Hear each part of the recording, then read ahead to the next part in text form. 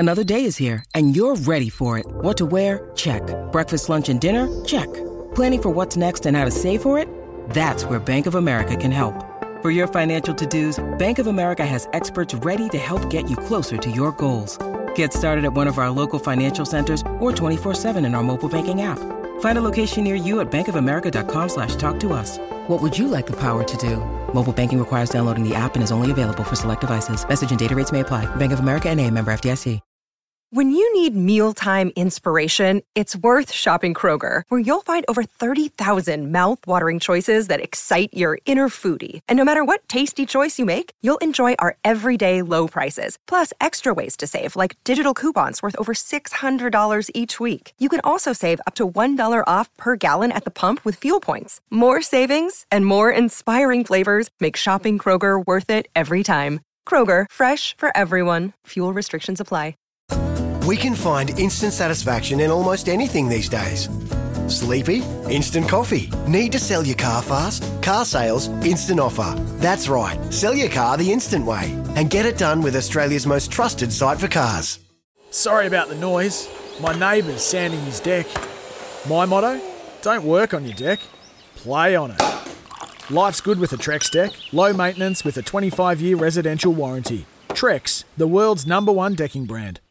Formula One for 2022 gets underway this weekend with as much anticipation heading into a season that we've never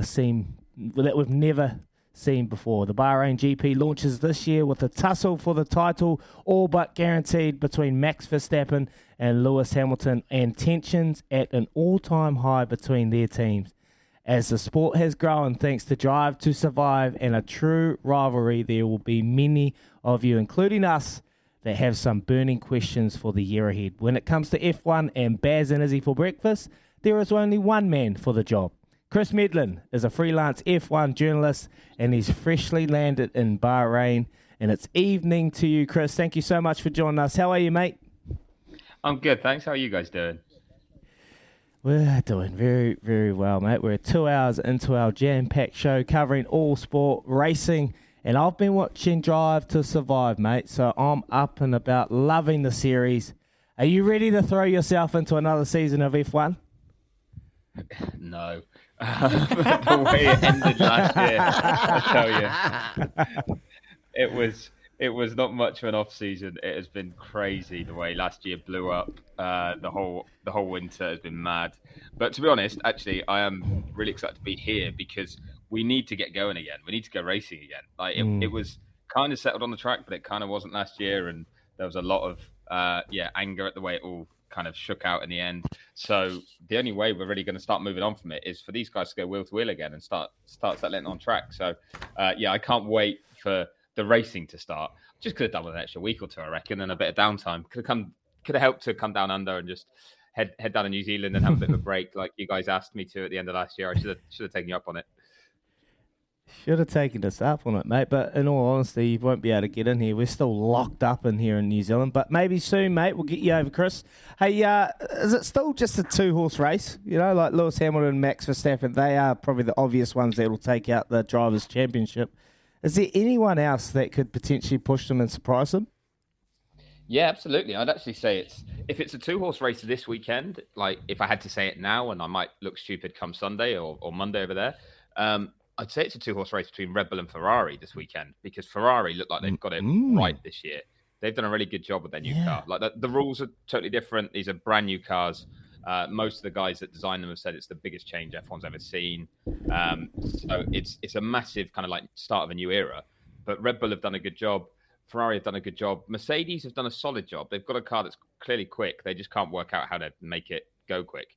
So they're kind of still trying to suss it out, basically. It's a bit temperamental. But when they get it right, they'll be right in that mix too. So at the start of the year, we could have this great scenario where there's 3 or maybe even 4 teams fighting it out, which would be mega to see, to have like Hamilton and Verstappen, but also Sainz and Leclerc in there as well. Maybe Norris and Ricciardo if the McLaren's good. So yeah, it's looking pretty good for this year.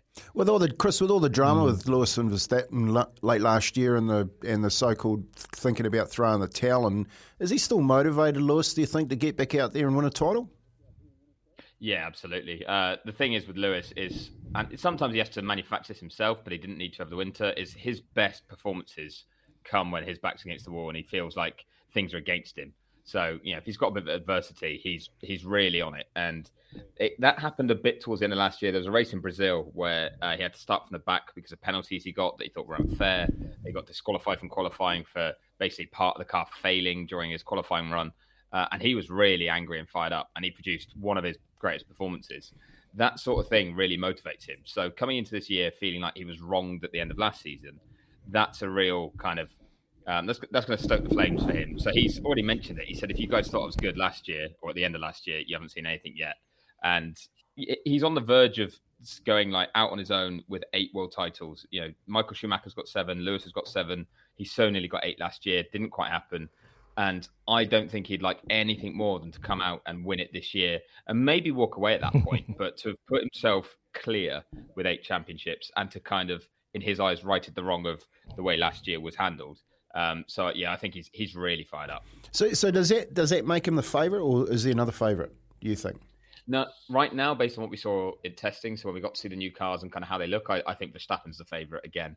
I think that his approach won't change. He's still young, and in a way of saying it, he's young and naive. He just kind of gets in the car, drives it quickly. Whatever happens. Doesn't care about the repercussions too much, and that really works well for him. It's why a lot of people like him as well. He's just kind of carefree in that sense. He just wants to go racing and drive a car fast. And he clearly hasn't been impacted by winning a world title. He's just come back to go racing again. And I think that means we'll see kind of the best from him too, maybe with an added bit of confidence that he doesn't need to prove anything to anyone in the sense that he's got a title under his belt. But the Red Bull car looks quick. They've done a good job over the winter. I just think right now they're in a little bit more settled place than Mercedes are.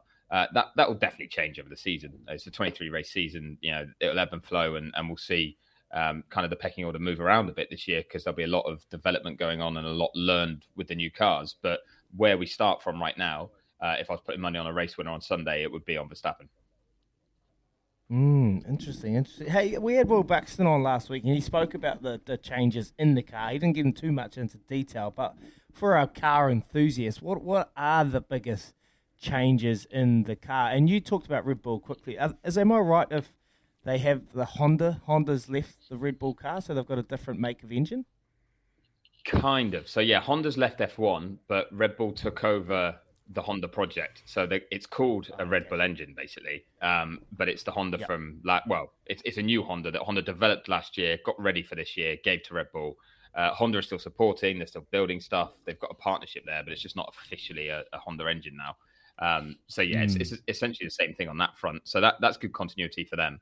In terms of the cars themselves, the way they used to work, they would generate all their performance from downforce from wings and the aerodynamics on the top of the car, the front wing, the rear wing, and the diffuser at the back of the floor. But they were never allowed to do anything with the actual floor itself underneath the car. There was a thing called ground effect where basically, in a very basic way of saying it, you could try and suck the car to the track by creating kind of tunnels that would fire air through them.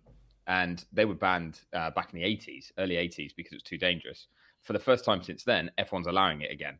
So now the floors are being used to create the most downforce possible, because it would ideally mean the car behind doesn't get so affected by it. It's just like kind of a safer way or a different way of creating that performance. So you don't then drive into a load of messed up air by the car in front and lose all your performance. So the whole idea is to make racing better. It now means that most of the downforce, or a big chunk of it, comes from the floor, which was never the case for the last 40 years. So that's why it's such a big difference as well. It's kind of a new thing to a lot of people in the sport, and they're dealing with 40-year-old problems, which is quite funny. So there's a lot of old boys that have retired and have been watching testing and seeing the difficulties that all the teams are facing and just laughing at them, being like, yeah, we had that back in the 80s. You guys should have given me a call. So it's been quite funny in that sense. Hey, Chris, I've got a question for you. Do you go to bed at night and just, put on your meditation music and fall asleep and dream about F1 like you're driving one of those Red Bull or Mercedes cars? Absolutely bloody not, no. I think anything but, mate. It's more kind of like I mean, half the time I don't even dream because I'm just like, so tired. I'm just dead to the world. But it's anything but F1. It's, I mean, you do live it. It is a lifestyle. You have to, you travel around with it. 23 races in a year. That's like over half of your year is spent on the road going to events. And you're kind of always thinking about it. But no, the second you kind of get away from work, you try and think of anything else. So like tonight, I'm thinking I might be able to sneak in a cheeky 9 holes of golf before I have to go to the track tomorrow morning. That's going to be on my mind. Yes. Beautiful, beautiful. I love golf too, mate. Good on you. Quickly, what about Daniel Ricciardo? Daniel Ricciardo, he struggled last year with McLaren and Lando Norris. They had the same car. There was questions about Daniel Ricciardo's confidence. Has he come back fired up? Are we expecting big things? And is this a must? Is this a moving season for him, or otherwise is he gone? It's definitely a big season for him. He's still got a contract next year with McLaren, so like even if he has a tough one this year, I think he'll still have another season with them to try and prove himself. But that will really hurt his rep if he goes 2 years in a row and gets beaten by Norris and struggles. I wouldn't judge him on this weekend because he started pre-season well. He had a good run in Barcelona when we had 3 days of testing there in February. But then last week he tested positive for COVID here in Bahrain. So he's been isolating for a week, wasn't able to drive the car. So he's behind everyone else really in terms of how up to speed with the new car he is. McLaren as well, we're having a bit of trouble with their brakes being too hot, so they couldn't really drive too much. So the team had problems to solve. Ricciardo didn't get any track time. I think he'll have a tough weekend actually this weekend. But I'd kind of write that off. It'll be a test session for him. Just a bit of experience, get used to the car again.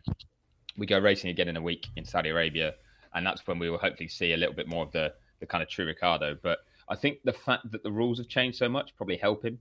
It's a whole new era means that he can lean on his experience a bit, but the problems he had last year don't carry over because the cars are so different. So I'd expect a stronger Daniel Ricciardo this year, and I'd be surprised if we didn't get it. But if we don't get it, then he's still got 1 more year to prove himself. But yeah, it would be pretty damaging to his reputation if he doesn't really take the fight to Norris this year. Hey, Chris, one of the reasons where people are so invested in Formula One is obviously Drive to Survive. It's been a smash hit, and like it or not, it's drawn more people to the sport, which can only be a good thing. And I think we've spoken to you about this. 2 of the protagonists from that show, Toto Wolff and Christian Horner, I watch it and all I think about is, but what are they really like? Like Christian Horner kind of seems like it's performance art with him, and Toto, you almost feel like he's got another layer that you just don't see. You've been around the sport so long, you know these guys, you see them interact with their team, with their families probably. What are they actually like, and do they play it up? So the thing with, I always found Christian, he's been playing the Netflix cameras like since the first series, because Mercedes and Ferrari didn't get involved with the first series, and Christian saw an opportunity for Red Bull to really muscle in on it, get a lot of airtime, become fan favorite team. It was very smart, and fair play to him because he committed to it when they were the biggest team to commit to the series, and Mercedes and Ferrari had to admit after a year that they'd got it totally wrong and they needed to be part of it too. So I have respect for him being fully involved, but a lot of it was kind of knowing it was for TV. And he apparently half criticised the Netflix guys after the first season when he saw it about the way they portrayed him a bit. But then he admitted, well, it's for TV though, isn't it? So I know what you're doing. And I think because he is a smart guy, he's been playing it since then. So I don't think it's truly him. I think he's a little bit more normal actually than he comes across in some of that stuff. He's very self-confident. There's clearly quite a showbiz lifestyle in the sense that he's married to a Spice Girl, and the life they lead is quite glamorous and high profile. But I do think that he probably turns it up a notch for Netflix. Toto, I just can't work out in that he's been really straight laced. Like he's a really kind of normal guy to deal with one-to-one, very honest. Gives you I don't know if I can swear on this show, but he gives no BS. let's just play it kind of. It's morning, yeah. So he gives you no BS. He's very like a straight talker when you talk to him in person. But then, when the cameras are rolling, you can tell he's thinking a little bit more. When he's on record, he's trying to outsmart people a little bit more. And part of it is, look, these guys are very smart people because that's how they've got to where they are. And they're also ruthless. And what you get, even like what I get with some of these guys, and I think I'm getting like a true version of them. Perfect. Change who they're dealing with. So it's I don't think anyone truly knows the real person unless they live with them. So I mean, Susie Wolf's lovely and she puts up with Toto, so he must be a decent guy. That's the way I read it. Chris, one last question, mate, and that's great. That's a great explanation. I kind of figured that. What about your countryman, Will Buxton? Because we had him on the show last week, and he just comes across like a ripper. And I don't know if you guys have some journalism feud or anything, so I'm kind of asking blind here. But he obviously the pregnant pauses and the way he plays up in the show. He must be a good guy, right? And is it funny, like just a colleague, because he's just a TV and journalist, right? He's a Formula One journalist. Him and Jenny kind of blowing up via the show. Is it quite funny looking at them and just being like, well, it's quite random how this all happened? Yeah, a little bit. I mean, so with Will especially, like he was on the first season that I was on as well, and he is very good at kind of hyping stuff up. He's very good, like performer as such, but he is like that a lot in person as well. You guys would have noticed it, the way he spoke and answered questions. Oh, yeah. I always, before I met Will, so I get on really well with him now. I've known him for quite a few years. But before I met him, I always figured that was his kind of like on-screen presence, was, you know, that he turned it on for the camera and then was more, dare I say, normal when the cameras weren't rolling. And then found, no, that guy is 100% of the time like that. But also that's quite kind of cool because I'm like, well, he's authentic at least. He's very passionate. He's passionate, yeah. Yeah, it's enormous, the passion in it. And he's seen all the memes that are going around and stuff. And I think he plays up a bit. I've noticed that I saw bits of the later season. I haven't seen a huge amount. And it's getting more and more scripted for those guys. So I did the first season and I had to do a few bits that were a bit scripted in terms of explaining, you know, the way a race weekend works and things like that. And Will had to do that this year. But a lot of it was just to give an honest answer. But there was, as Netflix kind of got smart to what was going to work, they start asking you to say certain things or they ask you a really leading question. And more, yeah, Will and Jenny just have to kind of answer what they're told to answer because it's going to fit the edit. But it is what works. It is what brings it to a massive new audience. And yeah, Will has to say some of the most basic stuff, but say it in a really dramatic way. And he's getting a lot of stick for it. That's it. And that's what I mean. Like, it must be so funny for you, like, to have a colleague just sucking eggs on telly. But, you know, it's kind of like the best thing for an editor, right? Because anything they can't explain via vision, they can just, I've got, like, a person there that can pretty much narrate it, but as an interviewer. It's very clever, like, the way it's put together from a production standpoint. It is very, very clever, but it must be random for you. Chris, we'll let you go because you've got a massive weekend. You've got a huge season. It's always so good to catch up. You're very good at explaining things for us. Thanks for answering some of our burning questions. It's awesome to catch up, and best of luck for the year ahead. Hopefully you Cheers, Chris. Hopefully you play all right tomorrow morning and can work it like Cam Smith. That up and down on the 18th there at TPC. Just channel that, mate. Just channel that and you'll be fine. Beautiful. Chris Medland there, Formula One journalist, and just all around great bloke, is he? Very, very good catch-up. I know Kempy was highly invested into that conversation. He loved the nitty-gritty detail up and about there. So, no, yeah, I love the it, flow honestly, underneath the car, mate, that got me going a bit. No, honestly, that's the amount of detail and money that goes into the sport. Huge amounts of money that flows. And these boys sleep on super yachts when they're in Monaco, mate. They have got tons of cash. It's not all about swinging arms over the top and coming off the back fence, mate. There's a bit more nuance to sport. Do you honestly want to know what I was thinking? No. No. Do you want to be my lover? Huge, mate. Honestly, that's all I was going, never ever do that again. I remember those girls. See, they were quite cool. 22 and a half past 8. Thanks to the Chemist Warehouse. Great savings every day. Thanks to Chris Medland. He's an absolute legend. I love having him on the show. Paulie Moati, the party, not far away. When making the double chicken deluxe at Macca's, we wanted to improve on the perfect combo of tender Aussie chicken with cheese, tomato and aioli. So, we doubled it. Chicken and Macca's, together and loving it. Ba-da-ba-ba-ba. Available after 10:30 a.m. for a limited time only.